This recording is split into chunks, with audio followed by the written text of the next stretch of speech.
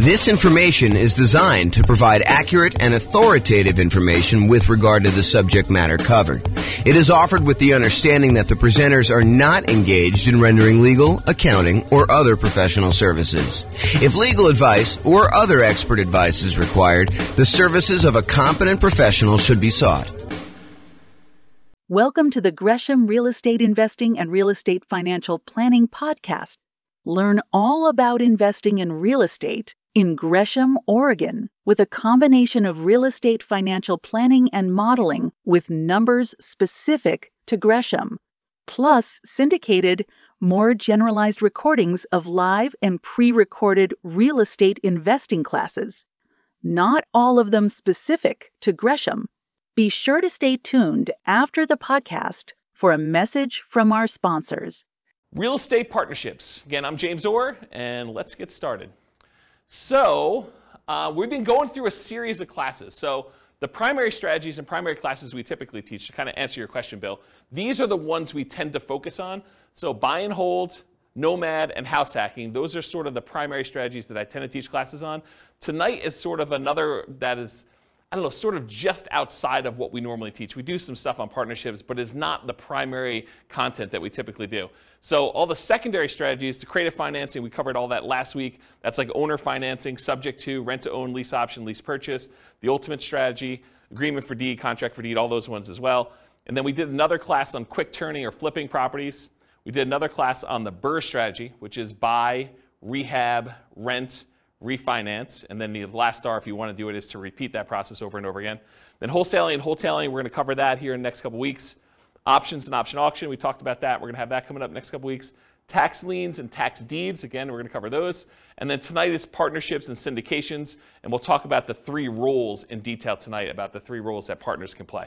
And then the stuff that I'm not going to cover, real estate investment trusts, you can go talk to your stockbroker about buying a real estate investment trust or your financial planner. Or covering other strategies, probate, short sales, foreclosures, and pre-foreclosures. Those are sort of like topics that are covered in other strategies, so we're not going to have separate classes on those. So any questions on the real estate investing strategies and like what we're covering and what we've covered so far? Okay, awesome. All right, so partner rules. Before I go into a lot of detail about partnerships and everything else, I want to explain to you that we break down partnerships into three roles.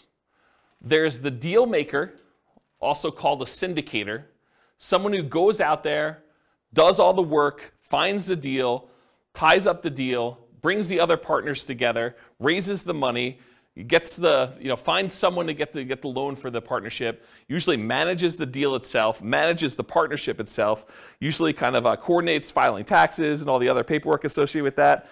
In some cases, they manage the property, like actually do the property management, or they'll manage the property manager. They're also, liquidating the deal and getting out of the deal. So the deal maker syndicator is the guy that puts everything together and kind of organizes the partnership. That's that one role. The next role is the money partner. Pretty obvious, they bring the money. So if you need a down payment, plus reserves, plus closing costs, plus rehab costs or anything like that, the money partner is going to be the person that brings that money. And then the last role is the loan partner. They're usually the ones that are going out there and getting the financing. In bigger deals, they're signing on the things, they're showing their income and their assets, and they're qualifying for the loan.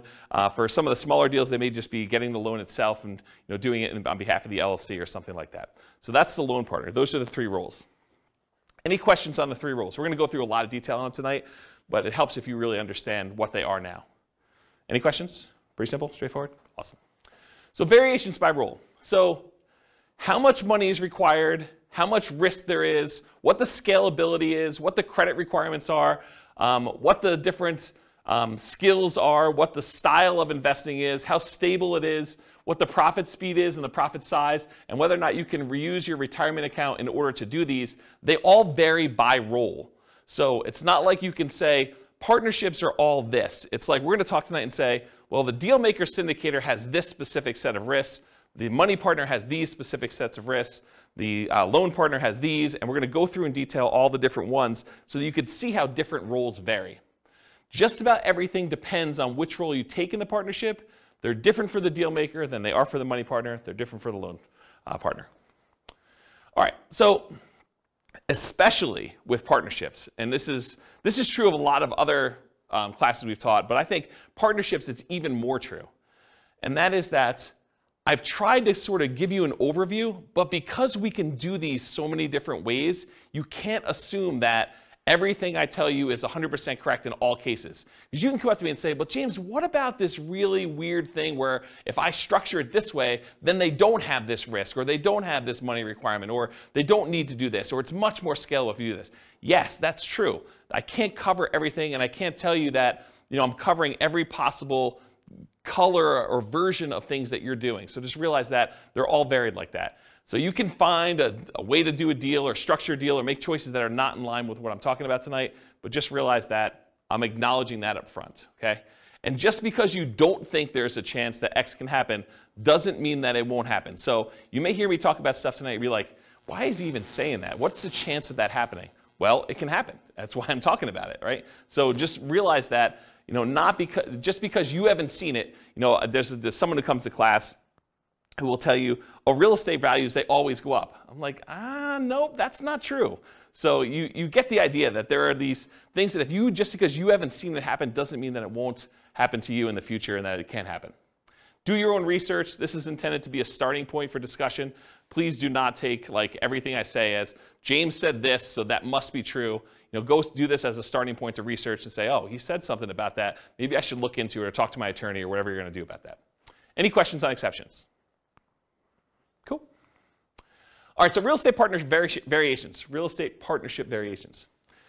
So these can be formally structured in a number of ways. I'll talk about, I have 3 active partnerships still going on. In all 3 of them, I am the money partner. I'm the money partner in all 3 of them that remain. One of them is for a 100-unit apartment complex. I'm a minority money partner in that one. Another one is for a single-family home. I'm a money partner in that one. And another one is for a small group of single-family homes. And I'm a money partner in that one. I've done partnerships before in various capacities. Some cases I was the deal maker syndicator. In some cases I was, I don't know if I've been loan partner in a long time, if I have. It's been a while since I did loan partners. I've been using loan spots for my own stuff. So if I did do loan stuff, it was early on. But primarily my role has been money partner. So just to kind of talk about these. So in one of the deals, it's a very simple structure. It's an LLC. There's 2 owners, and it's really simple. In another one, there's an LLC, and there's several owners, and there's the syndicator who's doing the overwhelming majority stuff, and the syndicator also happens to be the loan partner in that one. And then the 100 units, I think it's an LLC. It's been so long. I think it's an LLC, and there's a lot of investors in it. And I think there's a loan signer for that one, although I'm not the deal syndicator and I have less insight as to exactly what's going on in that particular one. So to give you an idea of how you could structure these, and there's lots of different ways to structure them. I mean, you could structure these as general partnerships where you and someone else get together and you just agree to buy a whole bunch of properties. Or you could do it deal by deal. You could do it house by house. You could structure these any number of ways. And depending on what strategy you're doing, you might want to structure them different ways. So just realize there's a lot of variation there. You could do these real estate partnerships with almost any of the real estate strategies we've talked about. So you could do partnerships to do buy and hold. You could do partnerships to do house hacking. You could do partnerships to do some type of nomad. I mean, that's what nomad by proxy is largely, right?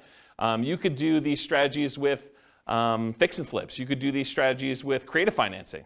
So there's a lot of different strategies you can use to do these with. You don't have to do any one particular one. What else on here? Buy and hold tends to be the most common probably for real estate investing strategies. And it can be any one or more of the 3 roles, and sometimes the deal does not require a role. For example, last week we talked about creative financing and buying properties subject to. And in those cases, do you need a loan partner?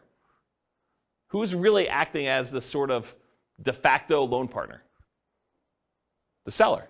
Yeah, the seller, because you're actually taking over existing financing. So you don't need to bring in a separate partner. They sort of are acting indirectly as the loan partner in that particular deal. So sometimes roles don't exist in those. You could do this in local markets or remotely. So if you're having a hard time finding deals that are worth buying, you don't have to do your deals here locally. You could do partnerships in other markets. There's someone who I know is doing a pretty large syndication, and part of their pitch for how they're going out there and raising money is they're doing geographic diversification. They're going to buy a couple of commercial apartment buildings and some commercial office buildings, and I think they're even doing like a hotel, and they're kind of doing this geographically diversified, so it's not all in one city. They plan on having some, I think they're buying like 10 properties or something, 10 big properties, and they're doing this geographically diversified. So you don't have to do this in your local market, and sometimes you may want to structure these such that you have diversification. That could be one of your angles to do these in. Let's see, can it be a property type? We'll focus primarily on single family homes for modeling later. I think, Bill, you were asking whether or not we ever talk about commercial investing, apartment buildings and stuff. And yeah, we definitely do teach classes on that, but just because I'm talking about single family homes tonight doesn't mean you can't do and structure these with apartment buildings. We're definitely seeing a trend toward cap rates on commercial properties being lower. And I think that's making these much harder for the commercial properties to make sense. Although, I think they're still viable investment options. So, okay, investor entrepreneur. So when we talk about this before, are you primarily investing either money with the hope of getting a return on your money, or are you primarily investing time, and in many cases some money, in order to get a return on your time? So for real estate partnerships, there are 3 roles. So for a money partner, what are they primarily investing? Are they investing time, or are they investing money? Money. It's really obvious, right? That's the big obvious one, right? And money partner coming in, they're usually investing money. They don't expect to do a lot of work, so they're investing money and they're expecting to get a return on that. What about the deal maker or syndicator? Are they typically investing their own money or their time in order to get a return on their time or a return on their money? What do you think? Time. Yeah, the deal syndicator is the one doing all the work and they're putting in all the effort. And they expect to be compensated for that effort and that time that they put in. So they're really more of a time sort of a thing. So it's more like real estate entrepreneurship for them. What about the loan partner? For a loan partner who's going in and signing and personally guaranteeing a loan, are they primarily investing time or are they investing money? Yeah, it's kind of a weird one, right? Because they're really not doing much of either. They're more real estate entrepreneurship-like because they're not investing money, but they're not doing a lot of time either. They're signing some documents and they're having to maintain their job, get financing and use their credit in order to do that. So if you had to force me to choose between real estate entrepreneurship and real estate investing for them, I would say it's entrepreneurship-like, because it's not really that they're investing a lot of time, but it's more like that than it is real estate investing-like. Any questions on this? Yeah, Daniel. For the deal makers, yep. You said it's a lot of time intensive. And I don't know if this is a dumb question. Have you found that they'll kind of include some sort of management fee or some practice like that? Yeah, so for the microphone, Daniel asks, for the deal maker, the syndicator of the deal, are they usually getting paid some type of management fee or something like that? And yes, the answer is absolutely. Depends on what they're doing as to what they're getting paid for. In some partnerships, they may charge an acquisition fee, so a fee to go out there and find the deal, put the deal together, and a lot of times they'll take a percentage off the top or a dollar amount off the top. They might say, we're taking 1% fee on the money we raise, or the first deal that we put together, the price of the deal, or whatever they're doing that way, in order to be compensated for all the work that goes into finding the deal, putting the deal under contract, doing all the due diligence, finding all the money lenders or the money partners and the loan partners, and kind of doing all that. So they may charge some type of acquisition fee. They may charge some ongoing property management. If they're doing the property management themselves, they may charge some type of partnership management fee. They may charge like a dissolution fee of some sort. They may charge some fee for overseeing taxes, like if they're got to do tax returns and kind of send out updates and do management meetings where you're getting advice or input from the partners. So they could be charging fees for all those different things. So yeah, there's definitely some fees involved. And are you doing that? Do you typically see acquisition fees and partnership management fees when you and a buddy get together to go buy rentals? Probably not, right? I mean, I think that makes sense. But as you get into bigger deals, where there's a lot more time and energy invested, and sometimes money up front, then getting paid for that stuff, I think, makes a lot more sense. Does that answer your question? Yeah. Okay, cool. Did you have a question, Cole? Almost thought I saw you do something. Okay, cool. All right, any questions about this? Cool. So money required. So sometimes it's fronted by the deal maker or syndicator, but it could be entirely funded by the money partner coming in. But often the loan partner does not have any expenses. It's covered by the partnership. So Here's where the money is usually required for partnerships, and of course, the strategy may dictate where you spend money. You may need rehab money if you're doing more fix-up than if you did buy and hold or creative financing or you're buying pretty houses or something. So money to consult with a local attorney to get the correct paperwork and advice. I think if you're going to do these, you want to make sure that you are willing to invest the money in order to do it right from the beginning. There's few things worse in the world because everybody is like gung-ho and happy at the beginning of the deal. They're all excited about doing the deal, but that's when you want to agree on all the things that could go wrong and how do we get out of this thing if I decide I don't like you or you don't like me, or how we resolve our issues, or what happens if someone dies and the deal maker is unable to do stuff anymore. Like, how do you resolve all those things? The time to work all those things out is in the beginning with the help of an attorney who structures the correct paperwork. You don't want to get to the end and find out later that we didn't think about this. We don't have a way to do this. We don't have a way to buy out a partner. I have a partnership agreement that doesn't have a buyout in it, which isn't come up, but that's a potential problem if a partner wants to buy someone else out, okay? All right, so consultation with a local attorney to get correct paperwork and advice. Sometimes you're gonna need money in order to do marketing and find or acquire the deal. Sometimes you'll find these deals by looking on LoopNet or local MLS or networking or wholesalers or some form of that. But sometimes you're spending money in order to do marketing in order to acquire deals. And so it depends on which way you're doing it as to whether or not the deal maker, the syndicator, needs to spend that money up front and then maybe get reimbursed later by the money partner, maybe it's part of an acquisition fee, or if they're just going to self-fund that and that's their minimal investment into the deal. Maybe they only spend money on marketing costs and talk to the attorney, and then after that, the money partner comes in, does the down payment, and does the closing costs, and does the reserves and everything else, but that could be there. Earnest money. So earnest money is usually money you put up in order to control the deal before you formally go and close, and so you'll need to have some earnest money. And with some of these larger deals, these can be significant checks. They're not just $5,000. So realize you could need earnest money up front. So realize if you're doing these bigger deals, you may want to partner with your money partner early and talk about providing earnest money if you're doing those, if you're unwilling to do it, if you're the deal maker or the syndicator in that deal. Does that make sense? Okay. Reserves, you should not be doing these deals without reserves. And in my opinion, there's a tendency for the mom and pop landlord real estate investor, which I don't believe you should be doing this, but there's a tendency for them to kind of play it really loose and invest in real estate without setting aside, specifically earmarking money as reserves. They'll say, if I really need to, I can go tap into my 401k or my IRA, or I've got $50,000 in credit card balance that I could use, or I can go get a personal loan from the bank if I really needed money to do something. So I don't really need to have 6 months of reserves per property set aside. When you do a partnership though, and first of all, I don't think you should do that. I think you should set aside reserves, in my opinion. But when you're doing a partnership, I think that's sort of like cowboy, sort of gunslinging, sort of like make it loosey-goosey, whatever you can do. I don't think that flies as much. Because if you've got a money partner and they've already put in $100,000 in order to do a deal, and you go to them and say, hey, we didn't have reserves set aside, but we got a roof, and the roof's going to cost whatever it is, $20,000 on this building that we just bought. I need $20,000. And they're like, I don't have $20,000 right now. I just made another investment. I've used up all the money. I didn't keep reserves set aside for you doing that.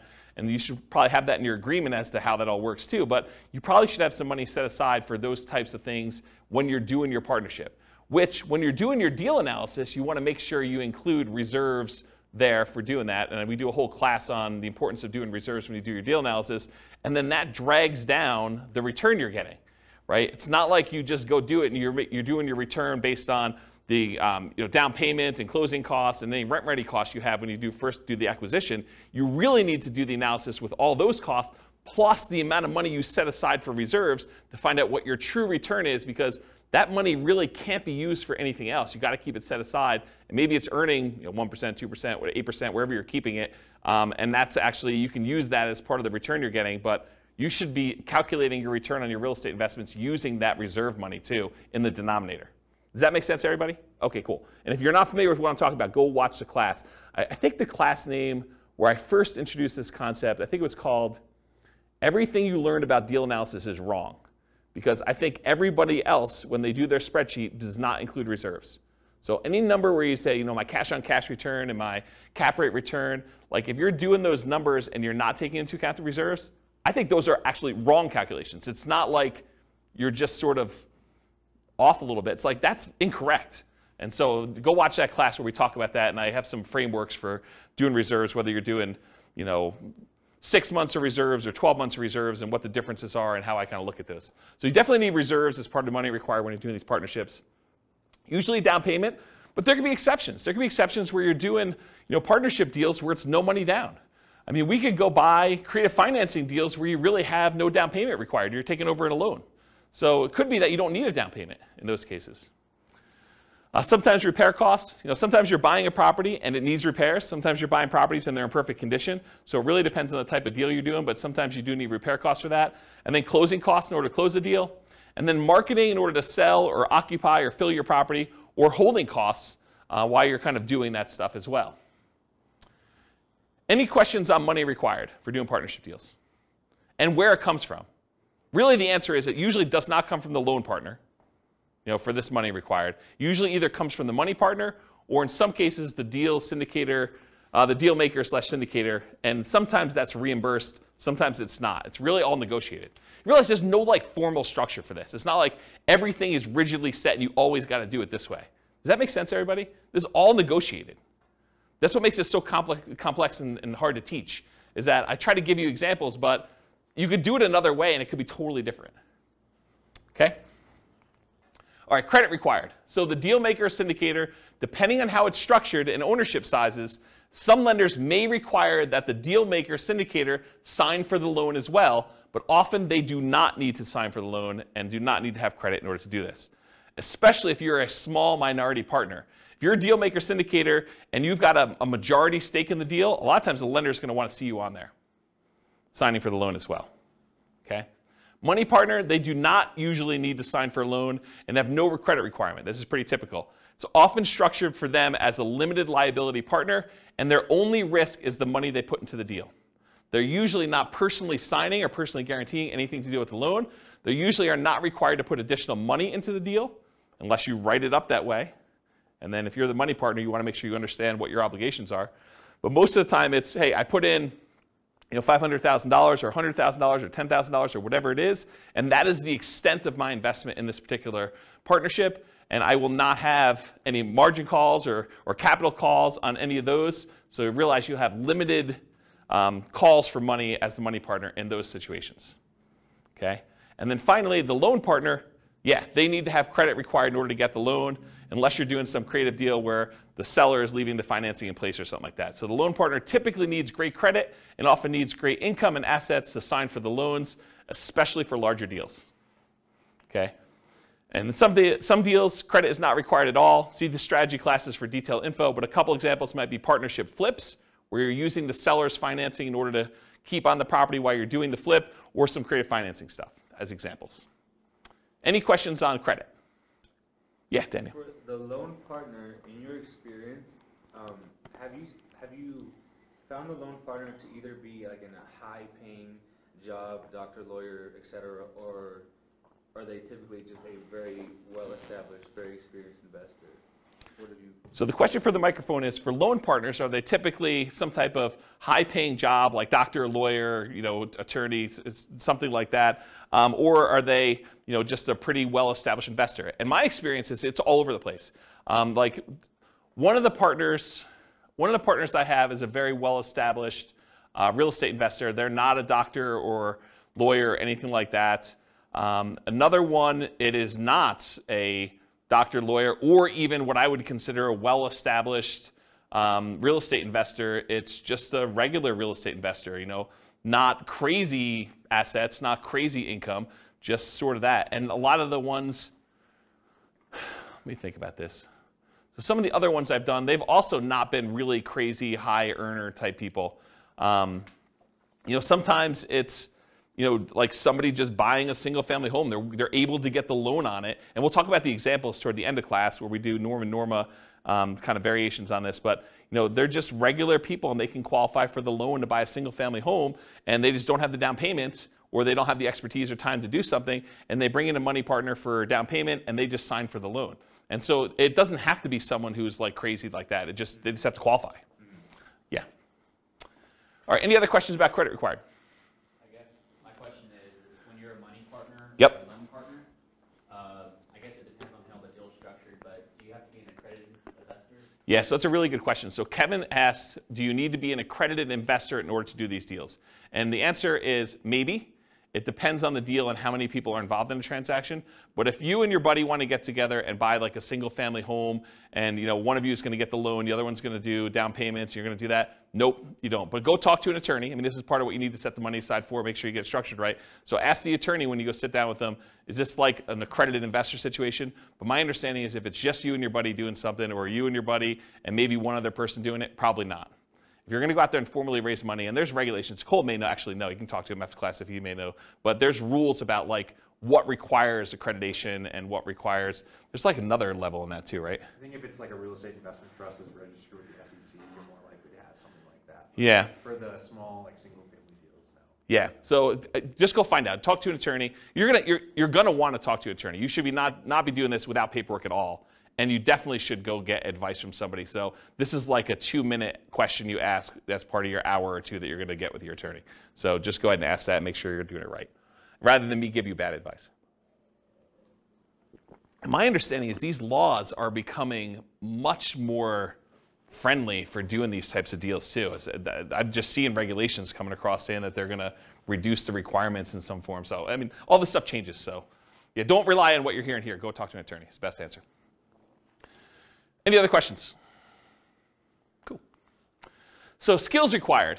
And the skills required for the deal maker syndicator are significantly more involved than the skills required for the money lender or the loan partner.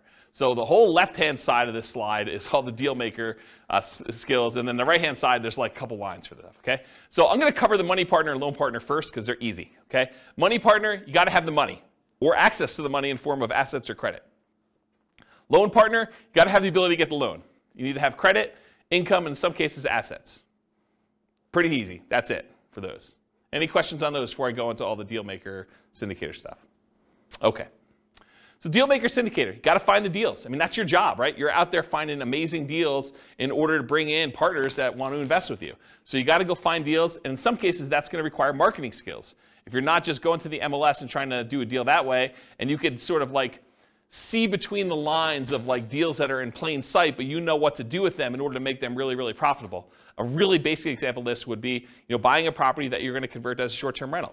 Someone may have a property that's listed for sale, but the income could be amazing if you do a short-term rental on it, and it could be worthwhile if you raising money with a money partner or a loan partner in order to go do those types of deals. But you need the expertise to be able to go see those in plain sight when they're just lying in the MLS and no one else is looking for them, or like be able to kind of put those together and have the expertise to run those, okay? As one example.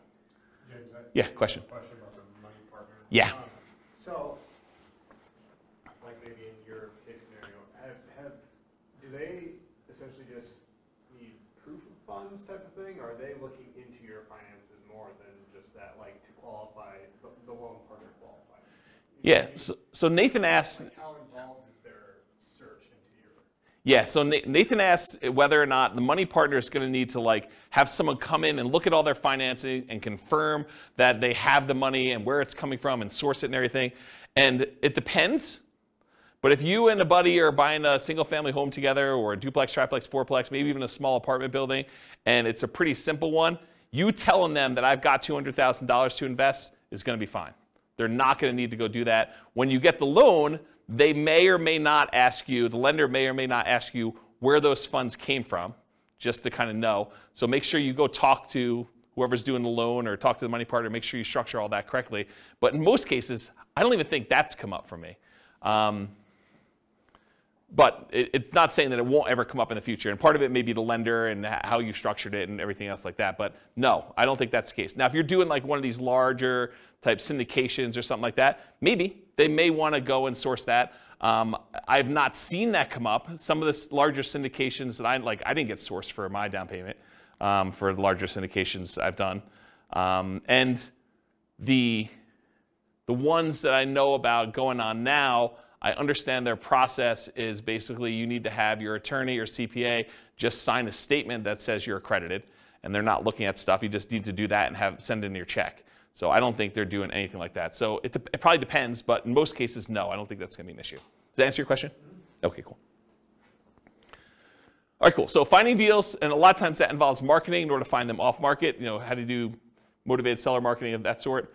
Analyzing deals, being able to estimate rehab or cash flow, you run the deal numbers, estimating value if you're trying to buy stuff undervalued, doing comps, things of that nature. Or if you're not able to do these yourself, you need to be able to have someone else that you could tap to do it. If you've got a real estate agent or a CPA or someone else who's willing to help you with deal analysis or help you with estimating value or anything like that, then you can outsource it. But you need to be able to perform that as part of your deal maker syndicator thing, whether it's you directly or you're using someone else to do it.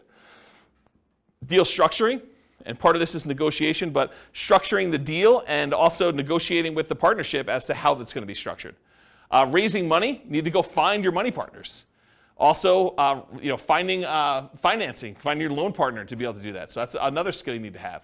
Managing the partners and the partnership itself. You need to know what is involved in running a partnership and managing the partnership and getting taxes done and having meetings and giving updates and making decisions and following the guidelines for the agreement, the LLC or the entity that you're using in order to do this. You need to be able to run the partnership and deal with partners. I mean, people with money can be a little bit strange. So if you've got, somebody who you've been really friendly with, and then all of a sudden they give you $300,000, they may start treating you very differently, and you may need to deal with that person. Especially if things don't go your way. I mean, when the market goes your way, I think a lot of times everything seems super smooth, right? It's when you have problems that you have to deal with a lot of these situations, and markets don't always go up. Yeah. So if it does go bad, can they go after the assets of the money partner? Yeah. So the question is, can they go after the assets of the money partner? And I have a different slide here when we talk about risk, and I will tell you what each individual person's risk exposure is. But part of it is how it's structured and what people are doing and what people are promising, right? I could see a situation, I wouldn't recommend this, but I could see a situation where a money partner has written into their LLC agreement or their operating agreement or whatever they're doing that basically says, if we run short on money, you are agreeing to provide additional money to kind of hold the partnership over. And it could be, unlimited. I mean, it could be just not clearly stated as to what that is. And I don't think that's an unusual clause to have in there, right? Like, what happens if we run out of money? Who's going to bring in the money? So I don't think it's an unusual situation to do that. But if I'm the money partner, I want to know what my exposure is, and I want to know what the obligations I have and what my risk is and how that might all play out. And if you're the money partner in that deal, maybe you say, I don't want to have that obligation. Maybe that's on the deal maker syndicator, and that's part of the, if a deal maker syndicator has good financial strength, that could be a benefit that they offer. Say, look, you're bringing in the money, you're bringing in $100,000 or $250,000 or $1 million or whatever it is, but that's your only money that you're going to bring in. If we ever need money, I will personally provide that, and it says so in the operating agreement. But we'll talk about risk here in a little bit. Okay? Answer your question? Okay, cool. Selling or filling the property, if you're doing that. Property management, and this could be, you hiring a property management company and managing the manager, or it could be you actually, as the deal maker syndicator, doing the actual property management.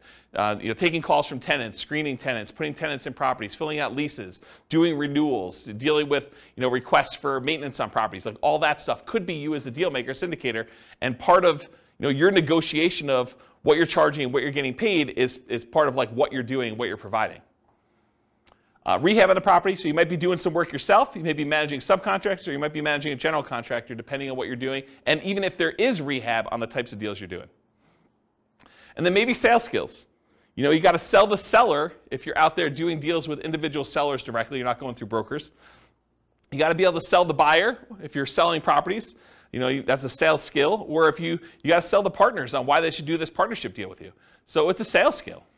It's not just, I love real estate, I like looking at properties on the weekend. It's, it's salesmanship and probably some technical skills as well. Any questions on skills? You can see the deal maker is responsible for a lot of stuff. On the deal structuring, like when you're talking percentage of ownership. Yep. Say I go in with a buddy, I got 50 grand, he's got the good job. We both find the deal together.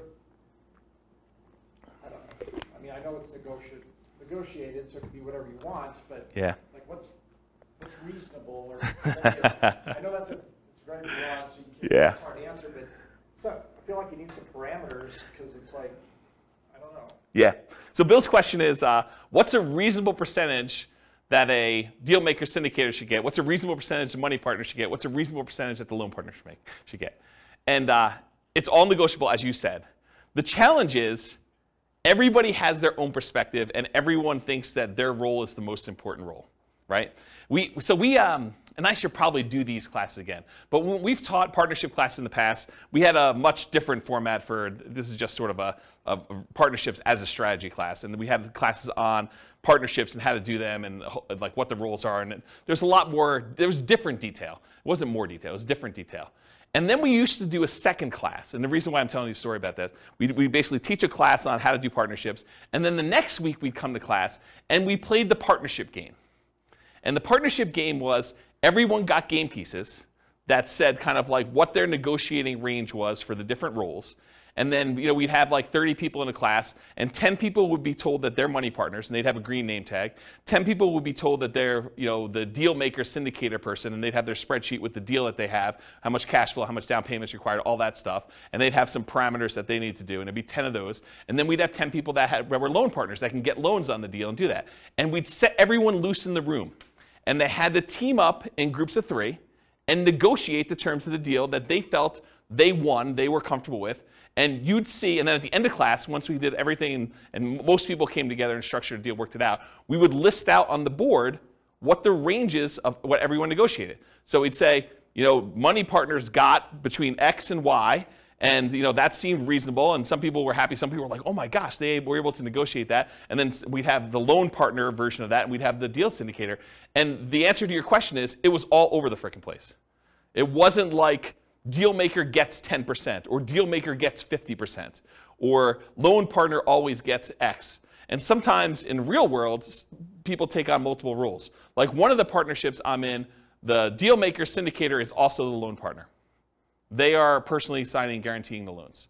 And so they got a bigger piece, right? And sometimes when you structure these things, there are minimums. So they'll say, look, the money partners get the first 8% or 10% return on this. Then after that, the syndicator or whatever else as the other roles are, they get caught up to 8%. Then after that, we split it until 16%. And then anything over 16%, the syndicator gets 75% of that, and the money partner gets 25%. So you could structure these all over the place and do them very oddly. Now, most of the people in the room, when we do that exercise, we're not doing that kind of like tiered, premium, priority returns, stuff like that. But in the real world, that does happen. Does that make sense? Yeah, how about if a scenario where payment is made until the money partner gets paid back? Yeah. So Bill says, what about a situation where the money partner gets paid back first and then you guys split it at a different level after that? Sure. Now here's the tricky part about that. Let's say you're the deal maker, syndicator, you're doing that, and the money partner gets 100% of the money, until the money partner gets paid back, and then you guys start to split it. But you're doing property management, you're doing taxes, you're doing managing the maintenance on the property and overseeing that, and let's say that has to go on for 5 years before you get paid. Are you happy doing that? No. Probably not. And that's the tricky part, is like you really need to think through, like, what am I doing? What work is involved? What hours are involved? What's the labor cost that's involved before I even get a penny from this? And maybe you get like 75% and then the money partner gets 25% after that. And maybe you're willing to do that. I don't know. It's like really a negotiation as to what you're doing and what's involved. Does that make sense? It's very gray.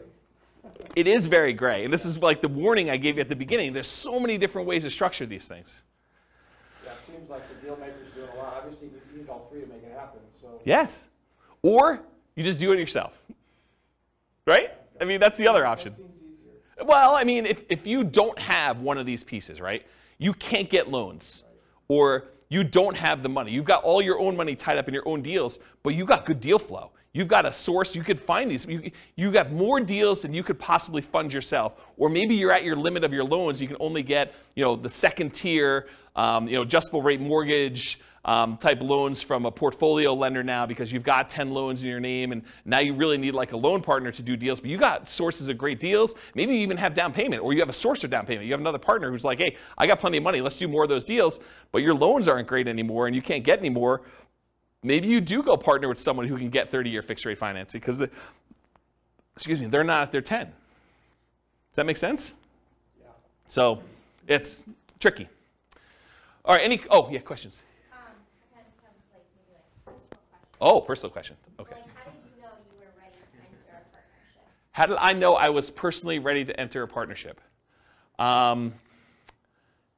In the 3 that I'm in right now, one of them I had excess money, and I was just, it was right. I mean, I just needed a place to put money. Another one, it was convenient. So it wasn't even that I had money or anything like that. It was just a matter of convenience doing it. And the other one, it was like a buddy who was like, hey, let's buy this property together. And I was like, all right, let's go do it. It was really off the cuff. It wasn't like thinking it through on those 3. And in the past, sometimes I've intentionally sought out partnerships. So it was very deliberate going in, and I knew I wanted to do it. So I don't know. That's kind of, but I don't know. Sometimes it's like, especially when you know the investment. I mean, I was already buying another one in the same neighborhood at the same time. So I just bought 1.5, right? Because another buddy of mine was like, hey, let's go do this. I'm like, great. You do the loan for that one. I'll kind of oversee it. That's what we'll do this, and then we'll split it 50-50. That was the way we structured that particular one. You put up half the money, I put up half the money. We're basically not going to pull profits out. We're just going to let the money sit in reserves. If we want to pull money out later, we can do that. But we're just letting it just sit there and accumulate reserves and holding on to it. And, that was the way we structured that one.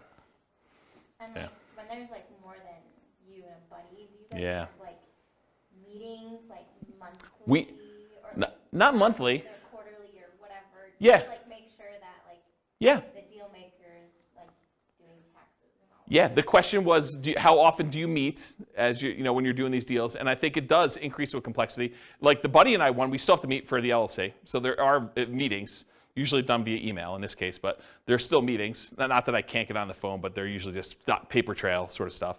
They're done that way. But yeah, when you do the bigger ones, there's meetings. The larger one is usually like there's a webinar, and that's sort of the meeting where there's information given out that way. But I don't personally attend the webinars. I sort of just let it go. I'm not super, maybe I shouldn't even be saying this, but I'm not super involved. It's just like, I don't even list it. Like when I do my modeling, I don't even list it on there. Like it's that type deal.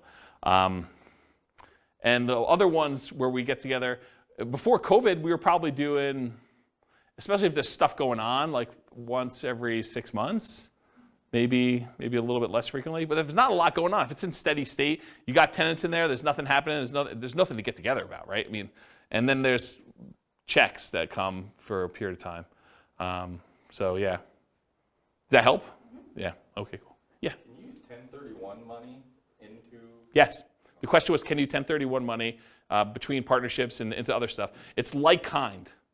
So check with your CPA to verify this, but if you're investing in real estate, you can move money from real estate to other real estate.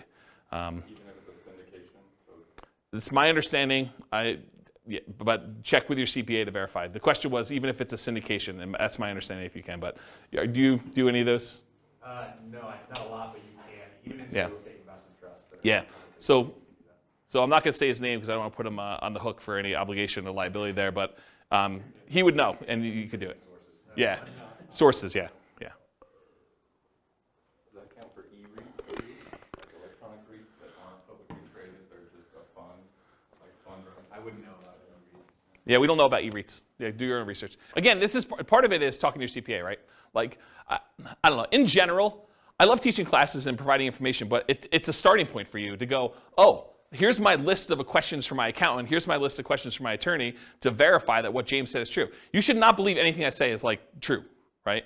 Like, I think it's true, and I'm not trying to deliberately giving you false information, but part of your job is to go do your own due diligence and verify this. And so go talk to an attorney, go talk to your CPA to make sure that for your specific situation, in your specific area, that what I'm telling you is correct. Yeah. All right, any questions on skills required? Sweet.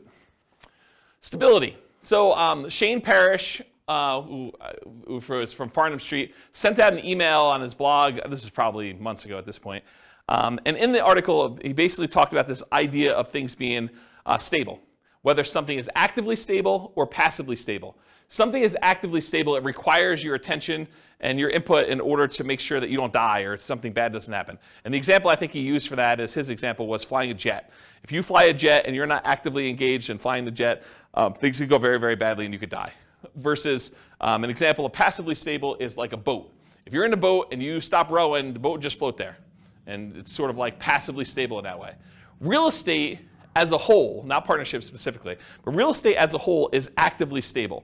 If you don't do anything with your real estate, if you're not paying your taxes and you don't have to have insurance, but if you don't pay your taxes at least, you're going to lose the property. If you've got a mortgage on the property, you're not paying that, you're going to lose the property. And if you're not managing your tenants and managing your properties and doing maintenance on them, it's required. So it's actively stable in general. Partnerships specifically vary a little bit based on the role, but they are also actively stable. So for example, the real estate partnership where you're the deal maker or syndicator, that in my opinion is very actively stable. You have to be doing stuff actively in order to keep that thing running. You need to be managing the partnership, you need to be managing the financing, you got to be managing the property manager or the tenants directly. You got to be doing all that stuff. For a money partner or a loan partner, yeah, it's actively stable in that the investment requires some work to be done, but do you really have to be doing a lot personally? Probably not. But there is something involved in there. And so I put down it's actively stable just because real estate in general is, but you're not having to do a lot of stuff yourself. In some cases, you may need to submit financials, especially if you're doing like these larger deals or commercial loans. A lot of lenders are going to want updated financials every X period of time, whether that's a year or 5 years or 6 months or whatever it is. They'll want to see some updated financials from you to make sure that everything's good. Otherwise, they can call the loan due. For smaller deals, that's probably not happening. But that's a possibility as an example for the loan partner. And for the money partner, maybe you have some responsibilities to put more money in. Depends on what your agreement says. Okay, any other questions on stability? Sweet. Scalability. So is doing real estate partnerships scalable? Is it a way to build wealth? And how big can you get with it? So real estate partnerships for the deal maker or syndicator are often limited by deal flow. How many deals can you find, and are they good enough quality where you can actually get cash money partners and loan partners in order to do those? And so it's really limited on your ability to deal flow, and probably to a slightly lesser degree, in my opinion, is finding the partners themselves, finding the money partners and finding the loan partners to be able to do the deals. So in my opinion, that could be considered a wealth building strategy because once you're able to find enough deals and partners to do it, you can scale pretty big. It's not like you're limited by the number of loans you can get or how much money you actually have yourself. You can really scale this up. For money partners, it is limited by the money you have to invest. So it can largely be passive wealth building strategy, but it's scalable only based on how many partnerships you can find and how much money you actually have. So I don't know, I wouldn't consider that super scalable because you're limited by your own money stuff. Loan partners, it's very limited in my opinion. It's limited by the number of loans that you can personally guarantee and qualify for, and it's not typically scalable unless you graduate to signing for larger commercial loans. So you can scale it, but I think it's more limited if you're doing like single family homes, duplexes, triplexes, fourplexes. Once you get to larger deals, then it's a matter of your assets and your income and your ability to qualify for these larger deals. So depending on the real estate investing strategy being used by the partnership, there may be additional scaling limitations imposed by the strategy itself. So if you're doing things that are hard to scale just because the strategy is hard to scale, realize that could be an additional limitation for you. Any questions on scalability? Cool. So risk exposure. I think this was your question, Nick, right? All right, so let's talk about risk. For the deal maker syndicator, I've kind of arbitrarily given them a medium risk rating. Why is it medium? Well, I do think there's some risk, but it's usually not a lot of their own money, And it's usually not them personally guaranteeing signing a loan, although in some cases they do have some of their own money invested in the deal, and in some cases they are also personally signing and guaranteeing the loan. So if you had those in there, I'd probably say it'd be higher risk. But for the most part, the deal maker syndicator is not putting up their own money and they're not signing for the loan, so their risk is sort of like medium. There's sort of their reputation at risk, there's their time at risk, and then you've got all the other risk of just being in the deal as to whether or not they're going to make money, which we'll talk about here in a minute. So the deal maker, I'd say, is sort of a medium risk. The money partner is also medium risk as well. They can lose their money, and it's usually limited to the amount of money that they invested. If you've got like a limited liability partnership or limited liability company, and they say, look, I'm going to invest $100,000, but that's all I'm putting in. There's no other things in the operating agreement or anything like that that says that they need to come up with more money, then that's their limit to how much they could lose in the partnership. It's not like they can go after them personally and do stuff, right? So unless they're managing the property and they have risk for part of the management too, which is a different thing. But a pure money partner, really that's their limitation. Now the loan partner is different though. The loan partner, and by the way, for the money partner, they're the first ones that lose money, right? If property values decline, where does that come from? It comes from the down payment. And so the down payment that the money partner gives is the first to lose money. So if we had to get out of a deal, if we were in a partnership together and we had to get out of a deal and we had to sell less than what we bought it for, then it comes out of that money partner's money, right? If we had to sell a property for less than what we bought it for, then they're the first ones to take that hit, okay? But for a loan partner, they come in there and they're personally guaranteeing the loan. And personally guaranteeing the loan is you're guaranteeing it to the lender. So really, you're only having to make a guarantee if the lender loses money, right? So if the lender comes in and property values go to zero, which isn't likely to happen, but if it goes to zero and the lender's like, look, I loaned you $1 million and I didn't get any of my money back, so now I'm personally coming after you to make me whole for the $1 million, the loan partner, because they personally signed and personally guaranteed that loan, could be obligated for that $1 million. But in a more reasonable decline in value, went from being worth $1 million to now being worth, $800,000, and the money partner had to come in with $200,000 as their down payment in order to get that deal done. Well, the money partner is going to lose their $200,000 first. So the property values have to drop by 20% in this case in order to have the loan partner have any risk in the deal where they're going to lose some money. Does that make sense? Okay. So a loan partner I would also consider to be medium risk. So everyone has medium risk, but it's for different reasons. And I talked about the loan partner is typically protected by a healthy size cushion of down payment. So typically the money partner is the first in line with that risk. We talked about that. And the loan partner is technically unlimited risk, although theoretically it's more likely to be the amount of the loan that is their risk. It could be for more.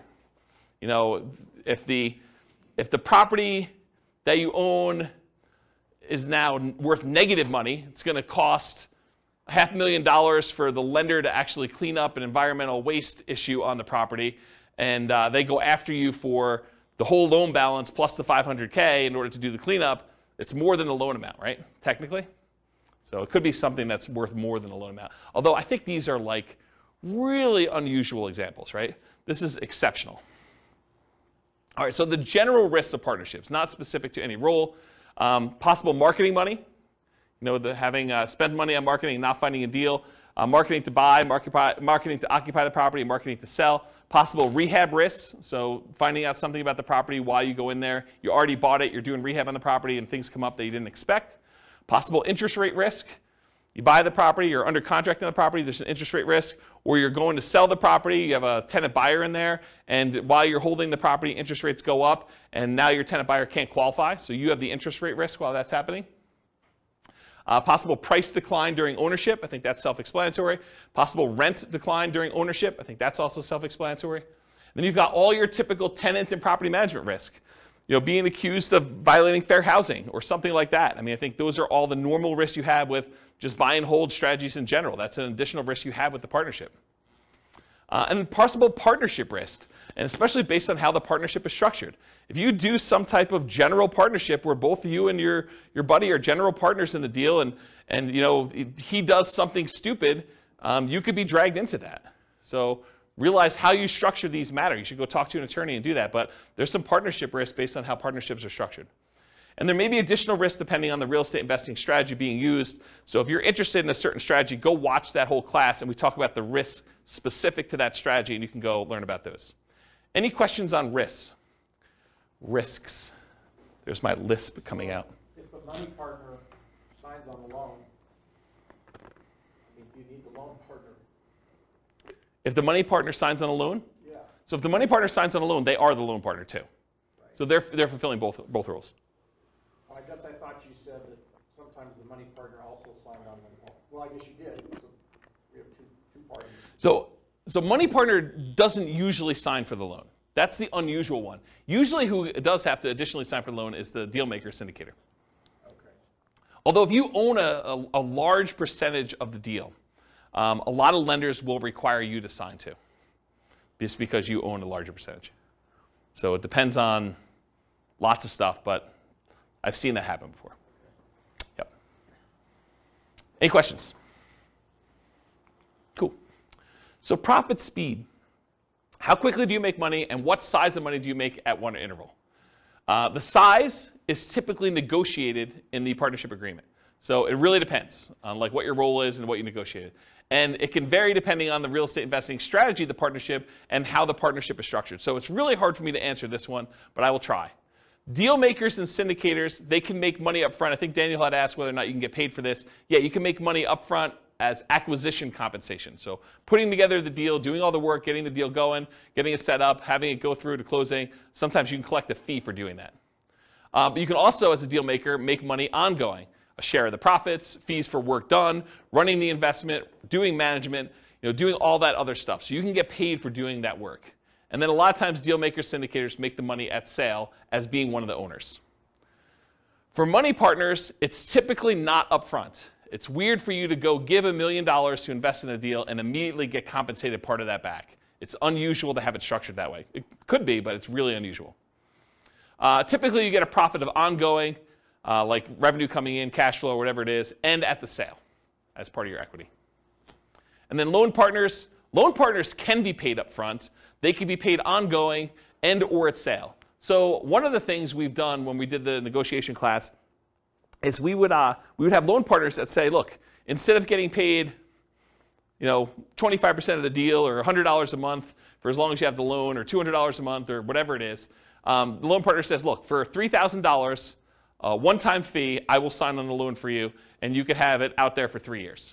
So they just say, hey, look, I just want a one-time upfront fee of $3,000. So you just collect an extra $3,000 from the money partner, and then you and the money partner get to split everything else. So that's how you could structure that as one possible strategy. Okay? So that's an example of being paid up front. Or ongoing. Loan partner can get 10% of the whole deal, 50% of the whole deal if it came down to it. Whatever you guys negotiate. It could be part of cash flow. They could get a 20% of cash flow and no equity. You could structure these all different ways. Or they can be paid at sale. They have ownership, they have 20% ownership in the whole deal, and then get paid at sale. Maybe they're not getting any of the cash flow. Maybe the reason that the money partner wants to be involved is they want cash flow on their money, but the loan partner's like, hey, look, if I can get paid money when we sell this thing, I'm okay with that. So I want 20% of the equity, but 0% of the cash flow. Because some money partners, they're using their money because they want money to live on, essentially. Okay? Any questions on profit speed, profit size? Okay. Finding deals. The deal maker syndicator is typically the source of the deal for the money partner and the loan partner. So the money partner is not usually the one out there finding deals. The loan partner is not usually the one out there finding deals. It's usually the deal maker syndicator. And where do they find deals? Multiple listing service, any property listed for sale by owner, and there's two groups of those. The ones that are actively marketing their property for sale, they're the ones that have the sign in the yard, or they're advertising it on websites saying, I want to sell my property, it's for sale by owner. And then you've got all the hidden ones, the ones that don't really know that they are selling the property. It's like, I would sell, or I'm motivated, and if someone would come and offer me the right price, I would do that. And you usually find those either through networking or by putting out marketing and getting those guys to raise their hand saying, hey, my property is not up for sale yet, for sale by owner, but I would be a seller. I would sell to you. And then finally, wholesalers. Those are the primary ways to find it. Someone who is out there finding deals and they're willing to assign their deal to you for a fee. More unusual ways to find deals: tax liens, tax deeds, tax sales, auctions like foreclosure sales or IRS auctions, and then any real estate owned by a bank. When a bank takes back a property through foreclosure, sometimes they'll keep it on their books and they're going to try to sell it directly before they list it in the MLS, and sometimes you could buy properties that way. So those are more unusual ways to find deals. Any questions about finding deals? Cool. So when you're analyzing deals, you can go download a copy of the spreadsheets, realestateFinancialPlanner.com/spreadsheet, and you just run your deal as if you're doing a deal analysis for doing this. I thought about adding some stuff for partnerships, and I probably will add like separate tabs just to make it easy. You put in all the partners, what percentage of cash flow they're getting, what percentage of equity they're getting, and then it'll kind of like do some summaries for you and stuff like that. But I haven't gotten there yet. So if you guys are really, really interested in that, just drop me an email, especially if you're listening to this recording and I haven't done it yet, and that'll prompt me to see if that's something I want to move to the top of the list to do. But unless there's demand for it, I'm probably not going to immediately jump to do that. So you can go download the spreadsheet, realestateFinancialPlanner.com/spreadsheet, and you can analyze deals, and then just realize whatever your cash flow is, you need to divide that up by whatever the shares are for which partner is which, and then how much equity proceeds from the sale you have, you need to divide that up by whatever partners are doing. So you just do that manually for now. Any questions? Cool. So what kind of market conditions doing partnerships work in typically? It's markets where you can find desirable deals for partners, typically markets with good cash flow, typically markets with strong appreciation and rent appreciation. The challenging markets to do this in are markets with significant negative cash flow with reasonable down payments, and markets with no or negative appreciation and rent appreciation. So you don't have to do it in your market. If you think your market's not going to be growing, you can do this in other markets. That's one of the benefits. Or you could change your strategy to take advantage of forcing cash flow in markets where they typically don't have good cash flow. For example, short-term rentals. Any questions on market conditions? Cool. Accessibility, availability. So deal makers, syndicators. In many markets, there are plentiful deals you can select from the MLS. So in some markets, it's as easy as just picking the best deals of the bunch from the MLS. It's not a matter of are there deals, it's sifting and sorting through the deals that there are and finding the one that makes the most sense and picking that out. In other markets, you're sifting and sorting for the top deals, which I just talked about. In other markets, it might be challenging to find positive cash flowing properties except with significant down payments. So it might be hard in your marketplace to do this. Interest rates may be a significant factor where properties will cash flow or not. And then make sure that the property you're going to do the deal with, works for the type of strategy that you're trying to implement. As one example, don't go try to do a short-term rental in a neighborhood that has an HOA that prohibits short-term rentals. So verify that you're able to do the type of deal that you want to do. And then money and loan partners, you need to find the deal makers, syndicators with the deals that meet your investing criteria. So for them, you're not trying to find the deal as much as you're trying to find the deal maker syndicator who has the deal that makes sense for you. Does that make sense? Any questions? Cool. Using retirement accounts. So can you use your retirement account to do partnerships? For the deal maker and syndicator, you may be able to take your ownership interest in the name of your retirement account, usually a self-directed retirement account, but is likely to limit what you can do on the deal because you can't self-deal or self-serve or something like that. There are limitations on what you could physically do when your self-directed IRA or self-directed 401k is the one that owns the property. For a money partner, yep, you could usually invest in these with your self-directed retirement accounts because you're not usually one doing any of the work. And then for a loan partner, maybe, but it's depending on how it's structured. So you want to go talk to your advisor to make sure you get good advice on that. But depending on how it's structured, you probably can, but there's probably some weird exceptions to that one. Any questions on whether or not you can use your retirement account to do partnerships? Cool. All right, so now we're going to go into more of the quantitative analysis. So you'll notice the structure of this class and the previous classes and all the different strategies. I sort of do a more qualitative analysis of like how the deals work, what the risks are, what the scalability is, what money is required, what skills are required, all those different things. And now I'm going to switch over and I'm going to do numbers. And I don't think a lot of folks do number-based analysis for different strategies, especially comparing one strategy to another where you compare numbers. And so that's what we're going to take for the rest of the time. We got like 45 minutes left or so. And I'm going to dig into different strategies, how long they take for you to achieve financial independence. And then we're going to look at how partnerships perform for you achieving financial independence. But I will tell you, as we've discussed in detail tonight, it is really hard to formulate like what a reasonable setup for these things are, right? Like there's so many variations and so many different things you could do that it's going to be really tricky to do this. And you probably want to go do additional modeling depending on what you're specifically doing. I'll do some really kind of like plain vanilla-ish ones, but there's so many different variations on this. It's going to be really, really hard to just pick one and do it. All right, so for deal makers, syndicators, partnership requires work and effort like a job. So when we do modeling for it, it often shows up as income when we model it. So because they're not actually buying a property and it's not like showing up as a property, it looks a lot like, hey, look, they're just getting an extra, $200 a month, and that's increasing over time because that's what their ownership share gives them. And at the end, they're going to get a pop from that, right? So it sort of shows up like income when they do that. It's similar to how we model house hacking in a lot of ways, right? The house hacker gets an extra $500 or $600 or $700 a month per tenant that they've got in the property, and that shows up like it's a separate job or small business. So it just looks like income when we do the modeling.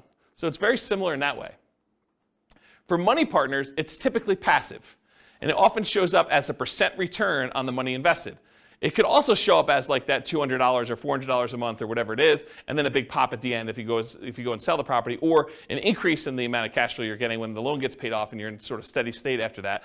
But a lot of times you could also look at it as, hey, look, the money partner's coming in, they're investing money in the deal, they're getting whatever it is, 10% return on their money, and that's what the partnership is paying out. You could structure it that way too. So depending on how it's structured, it might be smaller monthly, quarterly, yearly return with a big bump when it sells. And that sort of makes sense, right? How you guys understand this? Am I confusing anybody? Okay. For loan partners, it can be structured with a large number of ways. It could be one-time upfront fee, which we talked about before. It could be a percentage of the deal, cash flow and or equity. It could be yearly fees, etc. So it could be, as long as you have the loan out, we're going to pay you $1,500 a year to be using your name for the loan. You signing and guaranteeing a loan.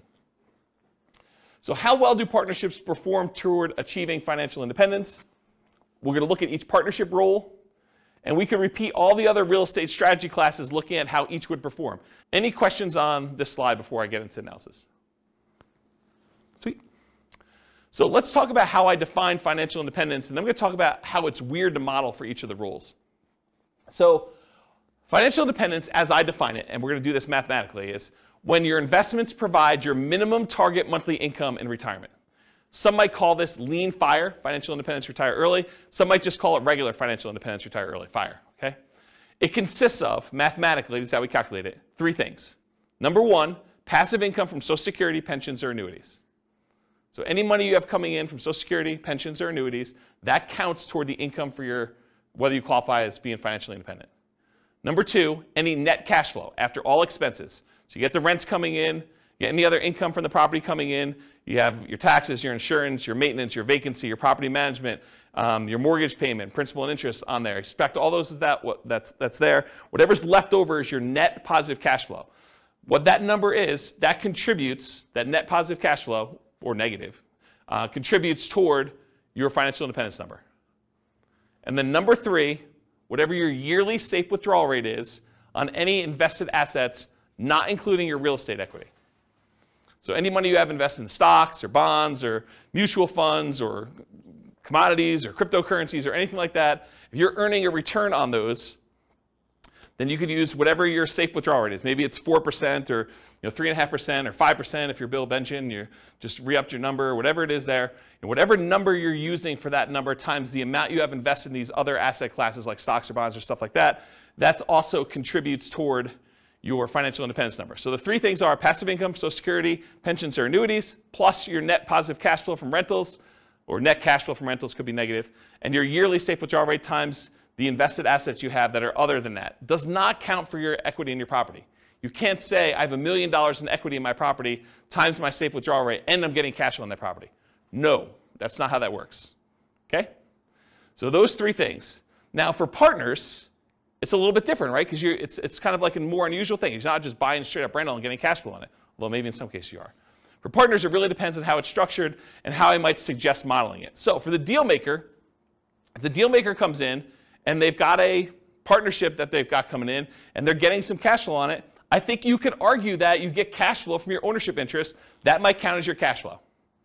So you could say, look, I'm getting $200 a month from this, so that would be under net cash flow from rentals. That's one way to look at it.